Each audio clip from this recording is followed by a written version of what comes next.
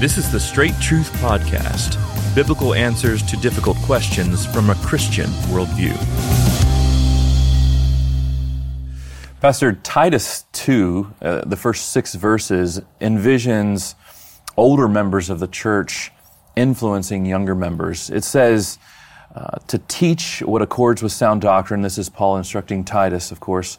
And he says this: older men are to be sober-minded, dignified, self-controlled, sound in faith and love and in steadfastness. Older women, likewise, are to be reverent in behavior, not slanderers or slaves of much wine. They're to teach what is good. Obviously, training younger women, it says here, and to love their husbands and children, to be self-controlled, pure, and working at home, kind, submissive to their own husbands, that the word of God may not be reviled. And then likewise, urge the younger men to be self-controlled. So we have these older men and older women instructing the younger men and the younger women in these churches. So our question is this: how can the people of God pursue that kind of ministry? Yeah, you know what's striking, Josh, as you read those verses? Obviously, there's a focus on the Word of God.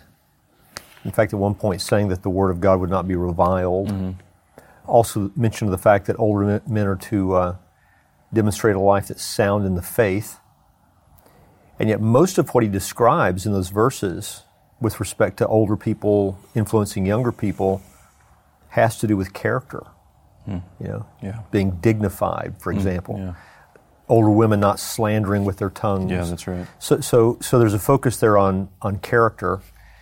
And I just think it's a good reminder that what he has in view is the Word of God as it is established in lives, as people are obeying the Word, responding to the Word, living out what is in accordance with the Word of God, and in that way honoring the Word of God. So a life that is submissive to Scripture, that understands the authority of Scripture, is responding to Scripture with obedience. This is what is in view. And there is an element of experience in all of that. I mean, that we all learn that over time. Yeah. We learn it by virtue of the new birth. That desire is placed in our hearts, and the ability to respond rightly to Scripture is the result of regeneration, the new birth. But then over time, as we are being sanctified, as we grow, the Word of God is worked into the fabric of our lives. And so there's that experiential element of it that takes place over time. And that's one reason why older people can be such a positive influence on younger people, because they have more time in the saddle, so to speak. They've lived the Christian life longer, generally speaking. I mean, some people are converted later in age, but generally speaking, in the life of the church, that's how it works out. So I would say one of the ways that this happens is just the knowledge from Scripture that this is helpful and needful. Mm-hmm. We won't pursue those kinds of relationships unless we think them to be important. So the knowledge of Scripture imparts the priorities of Scripture. And so one of the ways that we can, in the life of a church, see these relationships pursued is just faithfully teach the Bible in all realms of the church's life, from the pulpit to the classes to the conversations. When we teach the Bible, people begin to learn a biblical worldview, and when you have that worldview, you understand the importance of generational training. That not only finds expression in the life of the congregation, but it finds expression down to the level of the home life. And so when you have families where this is valued, where parents and grandparents are honored and respected and learned from, then that also begins to permeate the life of a congregation. So I think I would say biblical instruction is the key to it all. Yeah, I'm focusing, or I'm more honed on when I read this, on Paul says to teach the older men and to teach the younger women. Is Paul envisioning, for lack of a better term, merely the preaching act, or does he mean something a little more closer, like a discipleship kind of relationship to teach the men? Yeah, older women training the younger women. Yes. Yeah. Well, I think it's sort of a downstream reality. The pulpit's necessary, the classes are necessary for people to learn the importance of this, and to learn the truth they're going to be passing on.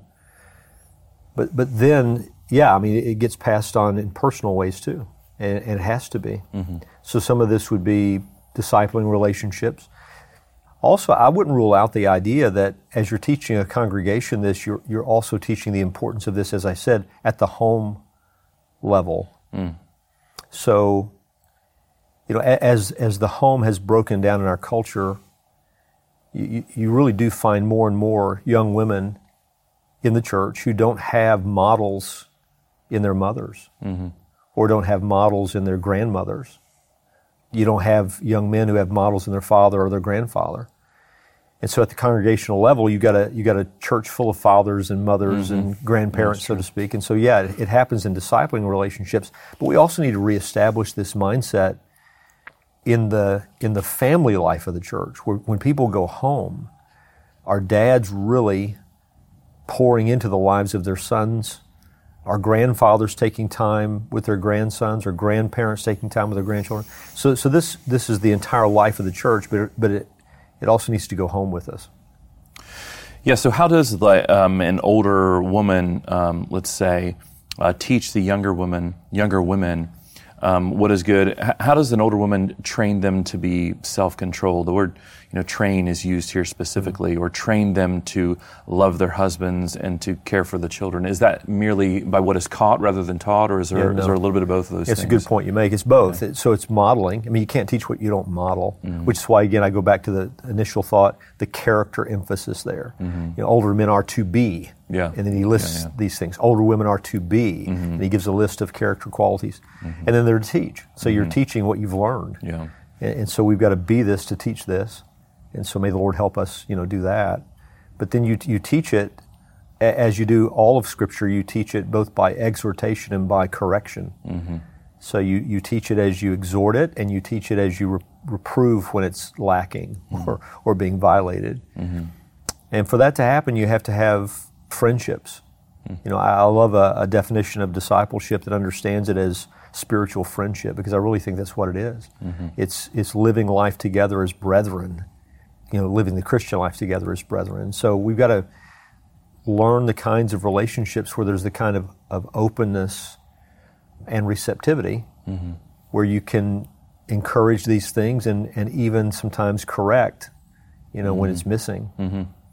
And Paul seems to envision here a kind of multi-generational church life. What happens when you have, say, a young church without many elderly in their church? What might happen in a scenario like that? Or this can be just a general instruction to Christian grandparents and parents. Yeah. But what about in church life specifically? Yeah. I think when you have a church that doesn't have a variety of ages represented, you usually have some sort of defective philosophy of ministry. Not always. Mm-hmm. But many times that is the case. Yeah.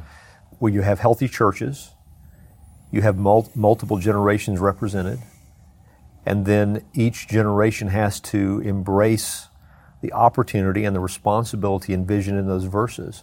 So it's really easy for older people to sort of take an attitude, I've served my time, mm-hmm. And so I just want to come for worship and go home and not be troubled with the problems that younger people might have. We've got to jettison that mindset and understand, hey, I'm serving the Lord until I go home. Yeah. And one of the ways that I'm going to serve Him is by investing in the lives of younger people. Mm-hmm. And then on the part of younger people, there can be an attitude that says, I enjoy my peer group, mm-hmm. and why would I want to spend time with people that are kind of out of touch? It's kind of the mindset.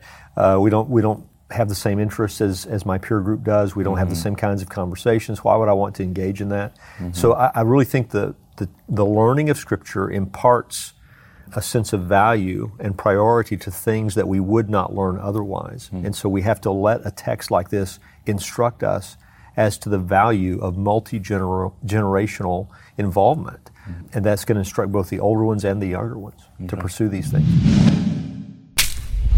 Thanks again for joining us for this episode of the Straight Truth Podcast. Now, Straight Truth is listener supported. So if you'd like to find out ways how you can help us to continue to produce this podcast, you can go to our website and find out ways to do that, straighttruth.net. At that website, you'll also find links to all of our previous episodes and our social media channels, so be sure to check it out. Straight Truth is a production of Walking in Grace Ministries, the preaching and teaching ministry of Pastor Richard Caldwell. For more information, go to walkingingrace.org.